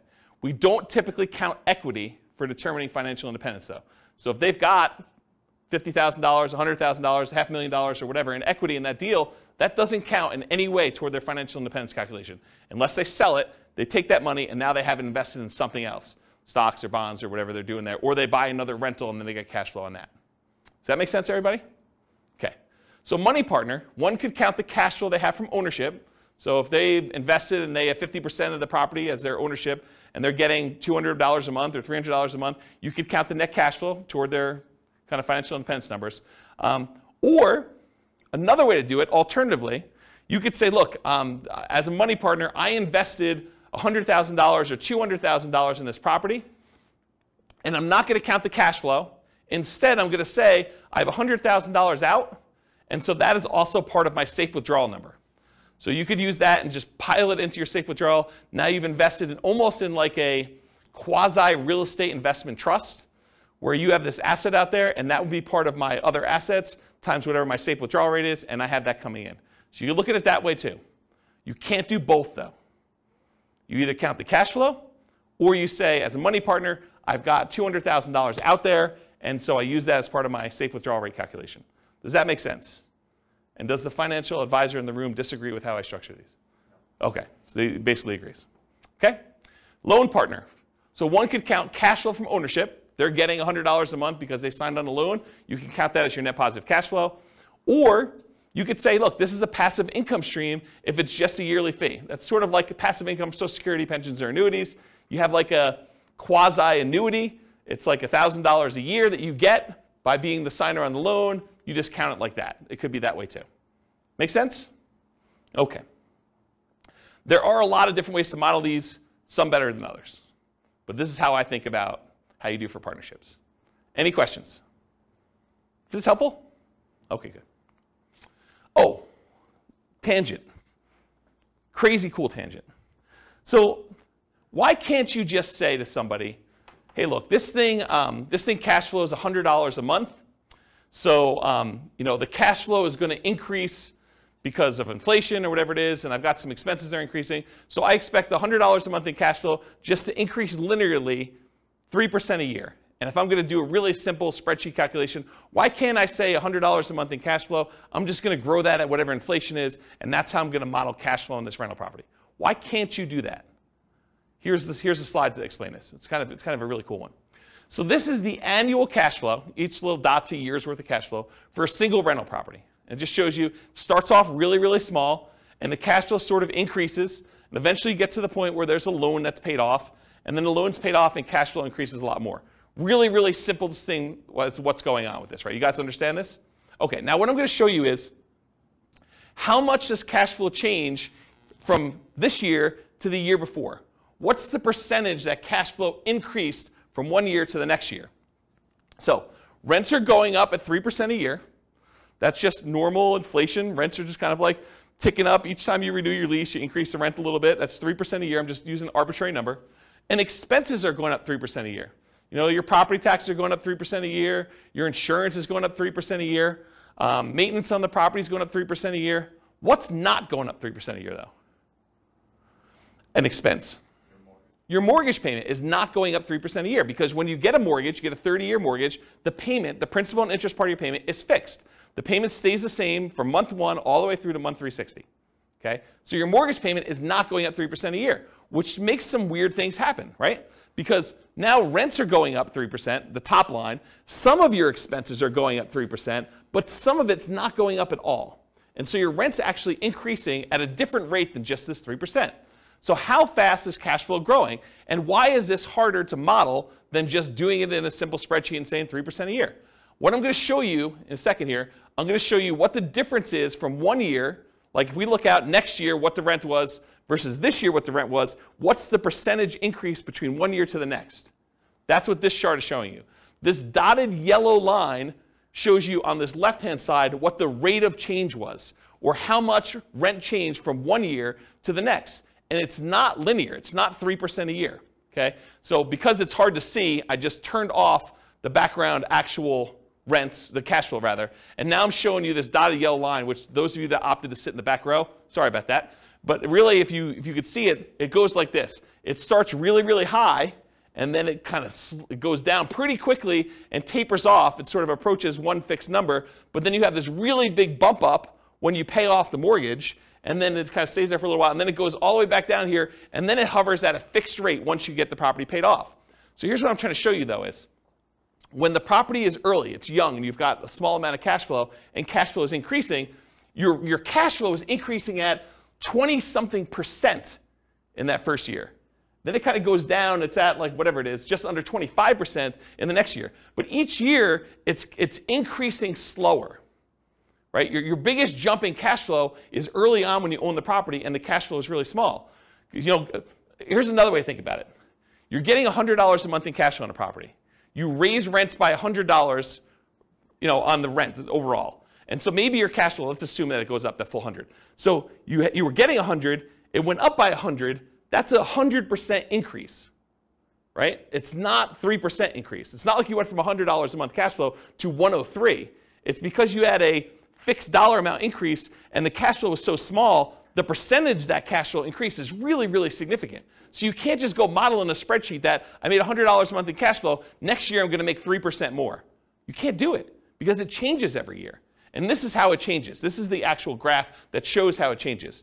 And it becomes asymptotic, fancy math term for those who know what I'm talking about, but it becomes asymptotic to whatever the rents are going up at, 3%.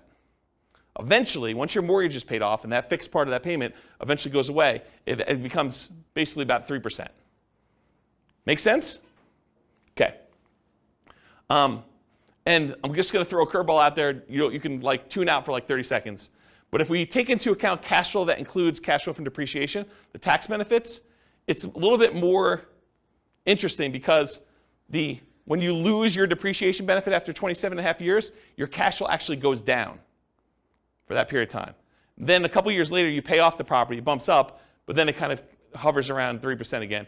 And this curve is a little bit more reasonable because you were already making more cash flow because you had cash flow from depreciation added in. Okay? Tune back in. Welcome back, everybody. All right. I gotta take a drink. I noticed my voice has been weird since I had COVID. Anyone else noticing that? My voice is going? No one else? Just me? A little bit? All right, so changeable assumptions. So these are the assumptions I use. They're based on some characters from the Real Estate Financial Planner podcast, Norm and Norma, if you're kind of familiar with them. So these are the assumptions I use, but you can copy these to your own account and change any of the assumptions. So if you're like, James, I wish you did $80,000 a year in income, or I'm not saving $1,000 a month, I'm saving $2,000 a month, but otherwise this is me, or my properties where I live are not $375,000, they're $200,000, or they're $1 million, or whatever they are. You could change all these assumptions. So Norm and Norma, they're married, they're both 21 years old, recently out of college. They graduated, they work in a technology department of a large healthcare business. They have a total of $10,000 saved up between the two of them, not each. They earn $72,000 per year combined, $36,000 each, or $18 per hour times 2,000 hours worked a year is $36,000 per year. Each person combined $72,000 total. They're saving about $1,000 per month before they buy any houses. They're renting right now, and they're able to save $1,000 a month. They're obsessed about achieving financial independence so they can retire early. And these are the same folks that have gone through all the different strategies we've taught. So it's the same assumptions we use for buy and hold, fix and flip, house hacking, creative financing. All of these are the same assumptions so that we can kind of compare them and see how long each strategy takes for them to be financially independent. They want to find their best path to financial independence together. And for them, that means fastest and safest. They're going to look at some risk things. We're not going to cover risks tonight, but we cover risk in the podcast. They're both taking Social Security at age 67. And I estimated that they're taking Social Security based on them working fully until they're age 67, which in our modeling, they don't do that. So if they're financially independent by age 50, they stop working. So my modeling for Social Security is not conservative. It assumes that they've worked all the way through 67 and that the amount that they're earning at 67 is that they worked through that period of time. But it's not true. And so it's less conservative to model it that way. But my argument is they're already financially independent. Social Security is sort of a bonus, so it doesn't really matter, right? If they really are financially independent by age 50, does it matter that they're getting an extra $1,000 a month from Social Security? I don't think so. It just adds a little extra bump, but they're already there. Okay? That's how I can justify it to myself. Any questions on their assumptions? Cool. So limitations by rule. So if they're the deal maker or syndicator, many of these assumptions don't limit them, except that it's a separate job. So it doesn't matter how much they make or what their savings rate is or anything like that. If they're the deal maker, they're not concerned about debt to income and being able to qualify for loans or how much money they have to invest in the deal. They're the ones putting together the deal themselves. So as long as they can work enough hours to do the deal maker syndicator thing, it doesn't matter to them. It's not a limitation. Now, they could invest their own money or credit in other deals. I didn't model it that way, but because they have their full money that they've been saving up and their full credit that they were using, they could go do in parallel buy and hold, house hacking, nomad, creative financing, fix and flips. They could do other stuff in addition to these partnerships. I didn't model it that way. I basically said they're investing in the stock market instead. So they could be doing this in parallel. And if you want to know how that performed, go look at previous classes. Now, if they're the money partner, though, the amount that they have saved invested is the primary limitation. The fact that they're saving $1,000 a month, that's going to limit what they can do. If a deal syndicator needs someone with $50,000 and they only have $20,000 saved up, they can't do the deal unless they become one of two money partners. So it doesn't matter if they can qualify for loans or anything like that. The money that they invest in the partnership likely limits them to being able to do other deals in parallel, though, as well. So because they're putting money into other deals, they're not going to have down payments for doing nomad or buy and hold or house hacking, and not until much later when they have money coming in from those deals. Does that make sense? Okay. And if they're the loan partner, their ability to qualify for loans is the primary limitation. It doesn't matter if they have enough down payments or anything like that, but the loans they do might limit their ability to other investing in parallel. So if they've got 10 loans out in partnerships, they can't do their own buy and hold with 25% down for themselves unless they do weird loans for those. Okay?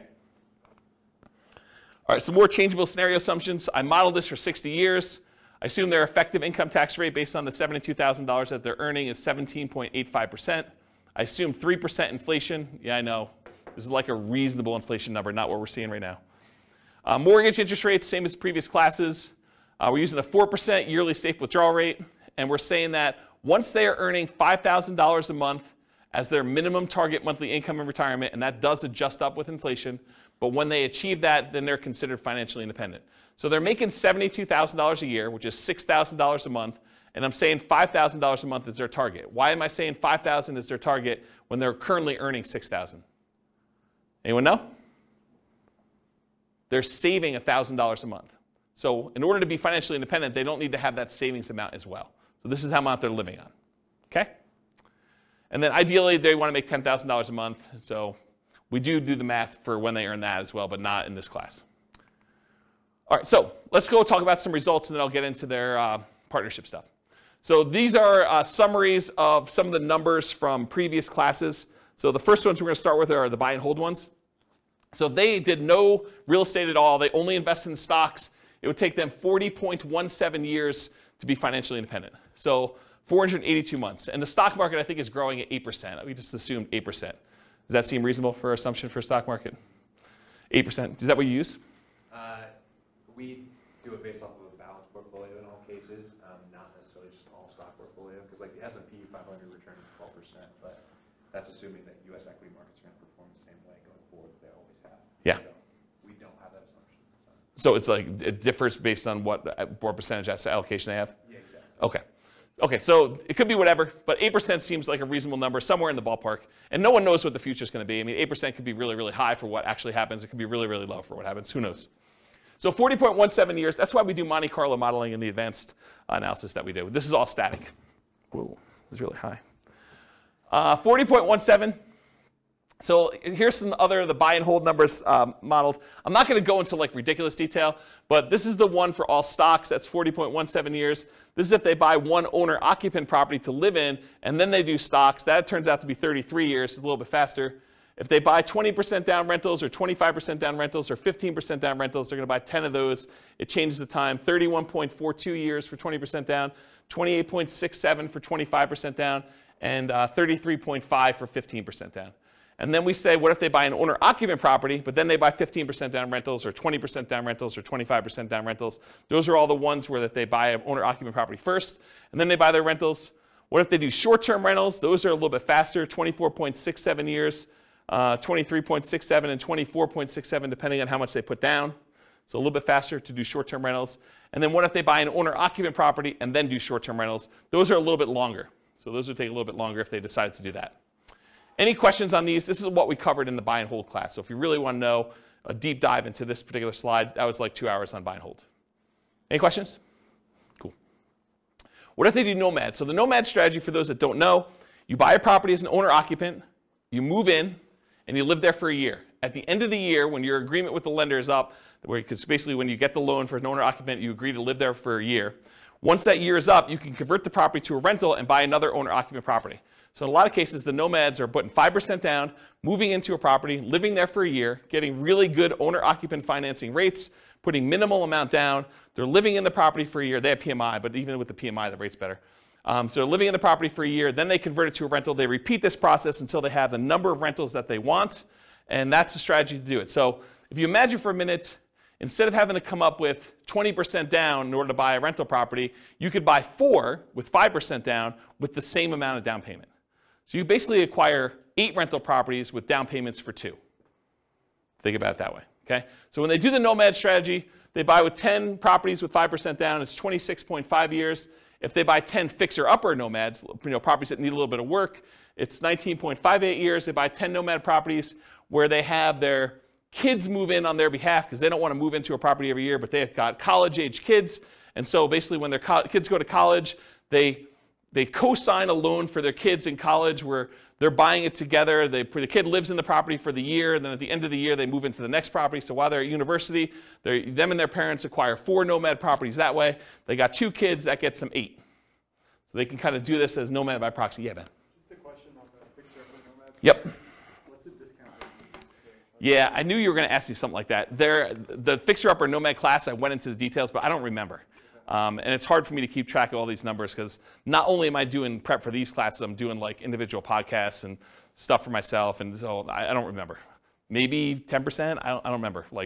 But it was like a number where they got a big discount, but they also had to come up with the money to do the fix-up themselves. So it was like a weird net discount, but I don't remember what the exact was. But it wasn't crazy. It wasn't like a really ridiculously aggressive assumption. I remember thinking this seems really reasonable. Partially because it needed to be a property that was in good enough condition where they could move in and get the regular financing. Yeah. But go watch that class. Yeah. It's on the podcast. So we did that. We did nomad with short-term rentals. So they basically move into your property, live there for a year, and then when they move out, they do short-term rentals with it instead of doing long-term leases. And that takes 12.67 years. If they do house hacking, so they move into a property and they get a roommate while they're living there, or they get 2 roommates, or they get 3 roommates, or they get 4 roommates, or they buy a duplex of some sort and they kind of do that, or a triplex or a fourplex. And so we've got all the different house hacking variations there, ranging from 21.83 years to 16.67. Or if they do nomad with lease options, or if you're a real estate agent, the ultimate real estate agent retirement plan of doing nomad and moving into properties and getting a rebate on your down payment because you got paid a commission when you move in. So there's like a strategy for doing nomad where you have a real estate license and you could really minimize how much you need in order to do that strategy. So we cover that in there too, but here's the nomad stuff summarized. Okay? Here's house hacking summarized. I'm not going to go into all these, but it's all different variations of house hacking. Buying a property with 1 roommate or 2 roommates or 3 roommates or 4 roommates and different down payments, 20% down, or I think actually we did all 5% down. So I don't remember what we did here, but all the numbers are there. Go listen to the house hacking class for details. This is the BRRRR class, buying a property, rehabbing the property, renting the property out, and then refinancing to try to pull out either all your money or as much of your money as you can, leaving minimal in the deal. That's what the BRRRR strategy is about, and then you can use that money again to go buy the next one. So buying a BRRRR with 10% down, leaving 10% in the deal, BRRRR with 5% down, leaving 5% in the deal, and then BRRRR where you're able to get nothing down. So the nothing down one's 14.67 years. If you have to leave 10% in the deal, it's 21.67 for Norma doing that with the assumptions we talked about. Any questions on this? Cool. Here's all the stuff on quick turning and flipping. doing $25,000 net flips every 6 months, or doing it every 9 months, or doing it every year, doing live-in flips. I went through a whole bunch of variations on is it better to do a live-in flip and flip as quickly as you can, do a live-in flip and wait at least 1 year so that you get long-term capital gains on the things you're doing, or doing a live-in flip where you stay there for 2 years and you don't have to pay any long-term capital gains at all because you have the exemption. What's the exemption called when you live in a house for 2 years? You know what the name of that is? I don't know. But if you live in a house 2 out of the last 5 years and you don't have to pay any capital gains up to certain limitations, it's pretty big limitations though, on a property. So we did all the variations on that and looked at the time for how long it took there to do that. And then live-in flips as an agent or for sale by owner. There's a whole bunch of variations on the flipping one. You can get a feel for those. Those are pretty fast. And then here is all of the ones I've covered so far, shown on one chart, color-coded. So all the, what color is this? Maroon? Is that a maroon color? Maroon-colored ones, these are all the buy and hold.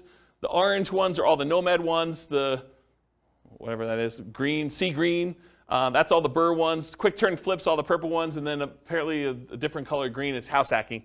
You can get a relative size difference to see which ones are, in general, faster than other strategies. So buy and hold tends to be one of the slower ones. House hacking tends to be pretty slow, although there's some quicker ones on the end there.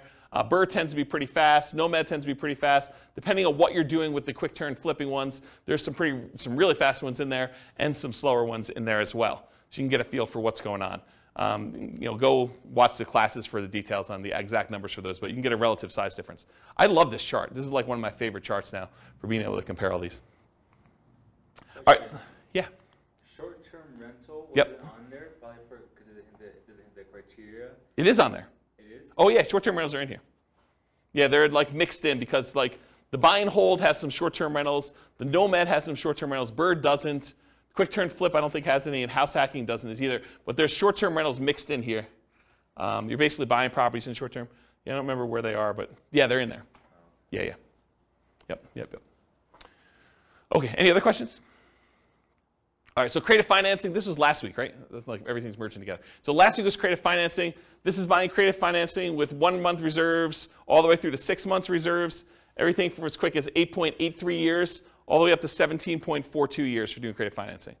If you do creative financing and you do thousands of dollars in reserves, 10K, 20K, 30K, 40K, 50K, it shows the times for those instead of months of reserves. And then creative financing with different discounts at purchase. So if you get a 10% discount, 12% discount, I think this must be 6% discount, and this is 8% discount. It shows you the amount of time it takes based on the discount you get with creative financing. And then by holding period, by how long you're buying for. So this is if you're buying for, I think, 10 years. This is for 15 years, and this is for 5 years. So this is how long you're doing creative financing deals before you stop. And it ranges everything from 12.67 years all the way up to 34.83, depending on how long you do it for. And then I added in the creative financing ones all right here in red. So it's the same stuff we had before. I just added this one in there so you can get a comparison size-wise. Creative financing is really fast. It's also a very active strategy. So you can kind of get a feel for that. Any questions on this? Sweet. All right, so deal maker modeling assumptions. So now we're doing the deal maker syndicator person. I assume that the deal maker was able to negotiate 25% of the deal, 25% of the cash flow, 25% of the equity as their payment for doing the deal. So Bill, to answer your question as to what I think is reasonable, pulled it out of the air. 25% for the deal maker syndicator for doing all that work. Okay. There's some I don't know, almost like proxies for what's going on there. Like property management's 10% of gross rents. So you can figure out what that is as a percentage of real cash flow and what that is as a percentage of equity at the end, and you can kind of get just a corollary for just property management as that there. But then there's other stuff you're doing as well, like managing the partnership and acquiring the deal. And so I don't know, you could sort of do that. But anyway, 25% of the deal, 25% of cash flow and equity. They're acquiring the deal. They're doing property management. They're also managing the partnership. They're disposing of the deal, although it's not modeled because I assume that they hold it forever. And none of their own money is in the deal. Instead, they're investing their money in stocks at 8% per year instead. And they're not limited by debt to income or money. They don't need to have debt to income because they're not qualified for loans. They don't need to have any money because they're using a money partner to do these. 25% of the deal. How long does it take? If they do a deal every 12 months, 10 total, it takes them 21 years to be financially independent using those assumptions. where they're getting 25% of the deal. If they do a deal every 6 months and they do 10 deals, so they do it for 5 years, 19.67 years in order to be financially independent. If they do a deal every 6 months and they do 20 deals, because they're not limited by the number of deals they could do, doesn't matter what their DTI is, doesn't matter how many loans they have, doesn't matter how much money they have for down payments, so they could do 20, right? Just a matter of them managing 20 partnerships. That would take them 14.67 years for doing that, okay? Any questions on this? This is the deal maker syndicator role. Okay. Loan partner modeling assumptions. Again, I assume that they were able to negotiate 25% of the deal, 25% of the cash flow and equity for being the signer on that loan. Again, it's arbitrary. It's negotiated. They are personally guaranteeing the loan. None of their own money in the deal. Their money is invested in stocks at 8%. They're limited by debt to income, so they can't do 10 on day one. They don't have enough income to support it with low cash flow. But if they're doing it over time, their cash flow improves and they can qualify for more. They have to find the partnerships where they can get 25% for signing for the loan. That's another limitation they have. And they're limited by the number of loan spots. They can get 10 non-owner occupant 30-year fixed rate loans total. So they can't do 20. Looks very similar to Dealmaker Syndicator, except they can't go above 10 deals because of the loan spots. So they're both doing 25%. They don't have a money limitation, so it looks a lot like the deal syndicator because they're using like almost an unused asset, their ability to get a loan. They're not using money to do it, right? So I added these two on the bottom, but it looks exactly like if they did 10, just like the deal syndicator, the Dealmaker syndicator, 21 years for both of those. And if they do a deal every 6 months, they do 10 total, it's 19.67. They can't do the 20 though. They can't get 20, 30-year fixed rate financing loans. So that's why there's not a third one here. Any questions on that? Covered Dealmaker syndicator, I've covered loan partner. Okay. Money partner, modeling assumptions. They own 50% of the deal. 50% of the cash flow and equity in the property. They're putting up all the cash required to do the deal, 25% down, closing costs, reserves, etc. It's a passive investment for them. Only their money's in the deal. They're not doing any work or signing for the loan. They're limited by the money and finding the partnerships where they can get 50% by putting up the money. We modeled this 2 different ways. And of all the ones, I think this is the worst modeled, in my opinion, which I can go into detail some other time. As 50% of the property based on when they'll have enough to do a full 25% down payment, closing costs, and reserves. So it takes time to do that. And then as 10% return on all their money instead of 8%. So you could look at this, someone decides to do a money partner, and instead of actually modeling it as I own part of this property and I'm looking at cash flow, what if we just said, because you've got POPs in there and everything else, maybe you're able to overall get a 10% overall return on your money. The challenge with this, and I'll draw this on the board, is what does your return look like over time on a rental property? So this is time, and this is like your percentage return. Does the return you're earning, and this is return on equity, right? Because it's the amount of money you have tied up in the deal. Okay, so return on equity. So the amount of money you have in a deal, what is your return the longer you own an investment, a rental property? It drops. And that's counterintuitive to a lot of people because they think my cash flow is improving, my appreciation dollar amount is improving, my amount that I'm getting from the tax benefits, my depreciation is fixed for 27.5 years, then it goes to 0. So that doesn't improve over time. And the amount I'm paying down the debt, well, that increases a little bit. It's increasing, but it's really increasing at a relatively slow rate, and it goes to 0 after the loan's paid off. So you'd think to yourself, hey, appreciation's going up, cash flow's going up, debt pay down's going up a little bit until it goes to 0, and depreciation's fixed. You would think that your return is going up over time, but it's not. The dollar amount you're making on the investment is going up, but the amount you have in equity is also growing. And the amount you have in equity is growing faster than the amount of your return is growing. So what tends to happen to your return over time is it tends to go down, and then it becomes asymptotic to what numbers? Anyone know? Anyone know what this number is right here, like at the low? Once a loan is paid off and once depreciation has gone away, what does it actually equal? It equals cap rate plus your raw appreciation rate. So it's whatever the cap rate is in the property, which is your return and cash flow of a property that doesn't have a loan, plus whatever your raw appreciation number is. So if properties are going up 3% a year and your cap rate's 5%, this is 8%. So your return approaches whatever your cap rate plus your appreciation number is at the bottom here, and it starts off really high. Your return on the equity you have starts off at the highest it is, and then your return goes down over time. So the longer you hold your investment, the lower the return you're getting on that investment is. It's counterintuitive to a lot of people, which is why some people will argue that whenever your overall return on equity drops below a certain threshold, some people might use 10% as an arbitrary threshold, they will either do a cash out refinance to raise up their rate again, minimize the amount they have back in the deal, or they'll sell the property and re-leverage up. Does that make sense? So you could go and say, as a strategy, hey, whenever my return on equity drops below X, then go ahead and sell the property, redeploy it as 2 different down payments or 3 different down payments or however many you can do with how much is in there, and then reboost the return you're getting on the assets you have. Does that make sense, everybody? Okay. Any questions on this? Pretty cool, right? So I was telling you this because when I kind of bumped their return up to 10%, you're like, why'd you use 10%? Well, because I think rental properties, especially leverage rental properties, can beat a 8% return, right? Typically.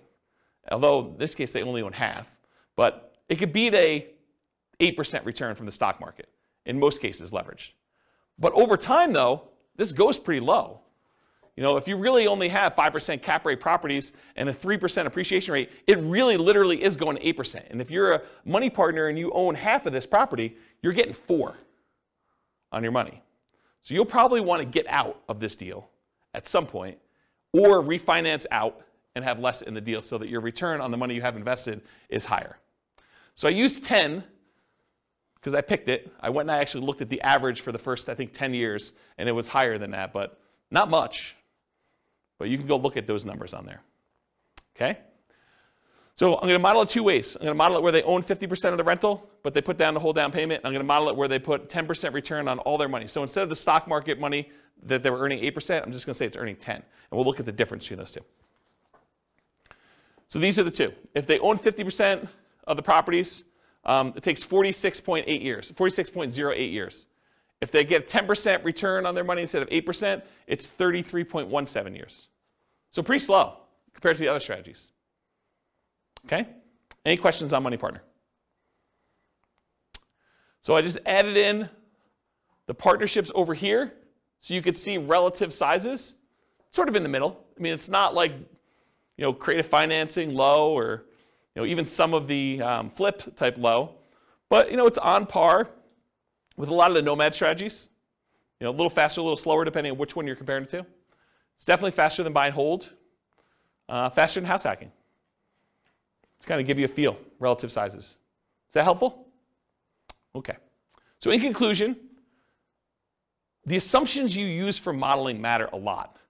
You know, if we change what you're doing as your role as a partner, if we change, you know, the number or frequency that you buy, if we go from buying 10 to 20 or buying only 5, or the size of the deal that you do, how big of a discount you get if you're getting a discount on deals, or what your profit is on a deal, or what your cash flow is on a deal, what the market conditions are, you know, what we use for appreciation rate or rent appreciation rate, or the price of the properties even, interest rates, you know, we get lower interest rate, higher interest rate, rents on the property, vacancy, maintenance, property management, taxes, insurance. All of these assumptions matter, and they're going to matter a lot. It's going to impact what you do. Also your stock market rate of return, or what you're investing in and what its risk profile is. And then what you set your target monthly income retirement is, both your minimum and ideal. If you have a higher number, it may take you a lot longer or a lot shorter, depending on what you do. And then what you use for your safe withdrawal rate, what you believe is a reasonable safe withdrawal rate to use there. And then the strategies that work best in your market may differ. So maybe it's better to buy and hold, or short-term rentals, or house hacking, or creative financing in your market because it's different, right? So it could be better or worse depending on that. You got to do the math for your own situation. And then because I'm trying to do this recordings for all the different cities in the US, if you go to realestatefinancialplanner.com/model rather, for realestatefinancialplanner.com/model, I'm trying to do, it's not done yet, but all of these scenarios for all the different classes for every city using their city's prices and taxes and insurance and rents and everything else, so that you can go say, I'm going to copy this one because it's closest to where I live and it's most similar, and then I'll just change some of the assumptions for what's going on, so you can just change whatever you want to do for you. Any final questions? Because that's all I got. Yeah, Bill. So how do the partners benefit from depreciation? Is it just the percentage of ownership? Is it passed? I guess that's a tax question. Yeah, that's a tax question. So the question was, how does the partners benefit depreciation? I don't do my own taxes. I have a CPA do it. But my understanding is that it's based on your ownership percentage. But I'm not 100% sure because I don't do that. And honestly, I was making too much money to take the depreciation benefit for many, many years. And this is probably the first year where I didn't. Okay. So I don't even know. I don't look at my taxes, honestly.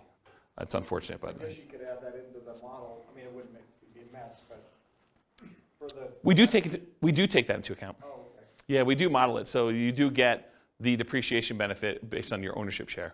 That's how I do model it. Yeah, but it's a relatively small number. Yeah. I mean, yeah. Yep. Any other questions? Is that helpful? Kind of a crazy class. Now you see the format right now. If you've been to other ones we've done, it's like same format, but you now get to see it from different strategies, perspectives. Okay. No final questions? Question. Yeah, question. For someone who is new, how do you access those previous classes? They're on the podcast. Okay. Yep, they're on the podcast. Remember that city podcast one I was telling you about? Yep. So go look and click on a link for a podcast. All right, cool. Any other questions? Sweet, guys. Thanks for coming. I do appreciate it. I will talk to you all soon. Bye-bye for now. With home prices up, mortgage interest rates up, and rents up, but not quite enough to counteract the higher prices and interest rates, cash flow on rental properties in Gresham is harder than ever. Book a call with the Real Estate Financial Planner to apply our proprietary 88 strategies to improve cash flow on your rental. See the show notes for a link to schedule your call and improve your cash flow today. If you're a real estate agent, lender, or professional in Gresham that wants to help our real estate investor listeners, consider reaching out to learn about collaboration opportunities with this podcast. We'd love to add more value to our listeners by having you assist our investors buy, sell, and finance their real estate investments. See the show notes to schedule a call to discuss collaboration opportunities.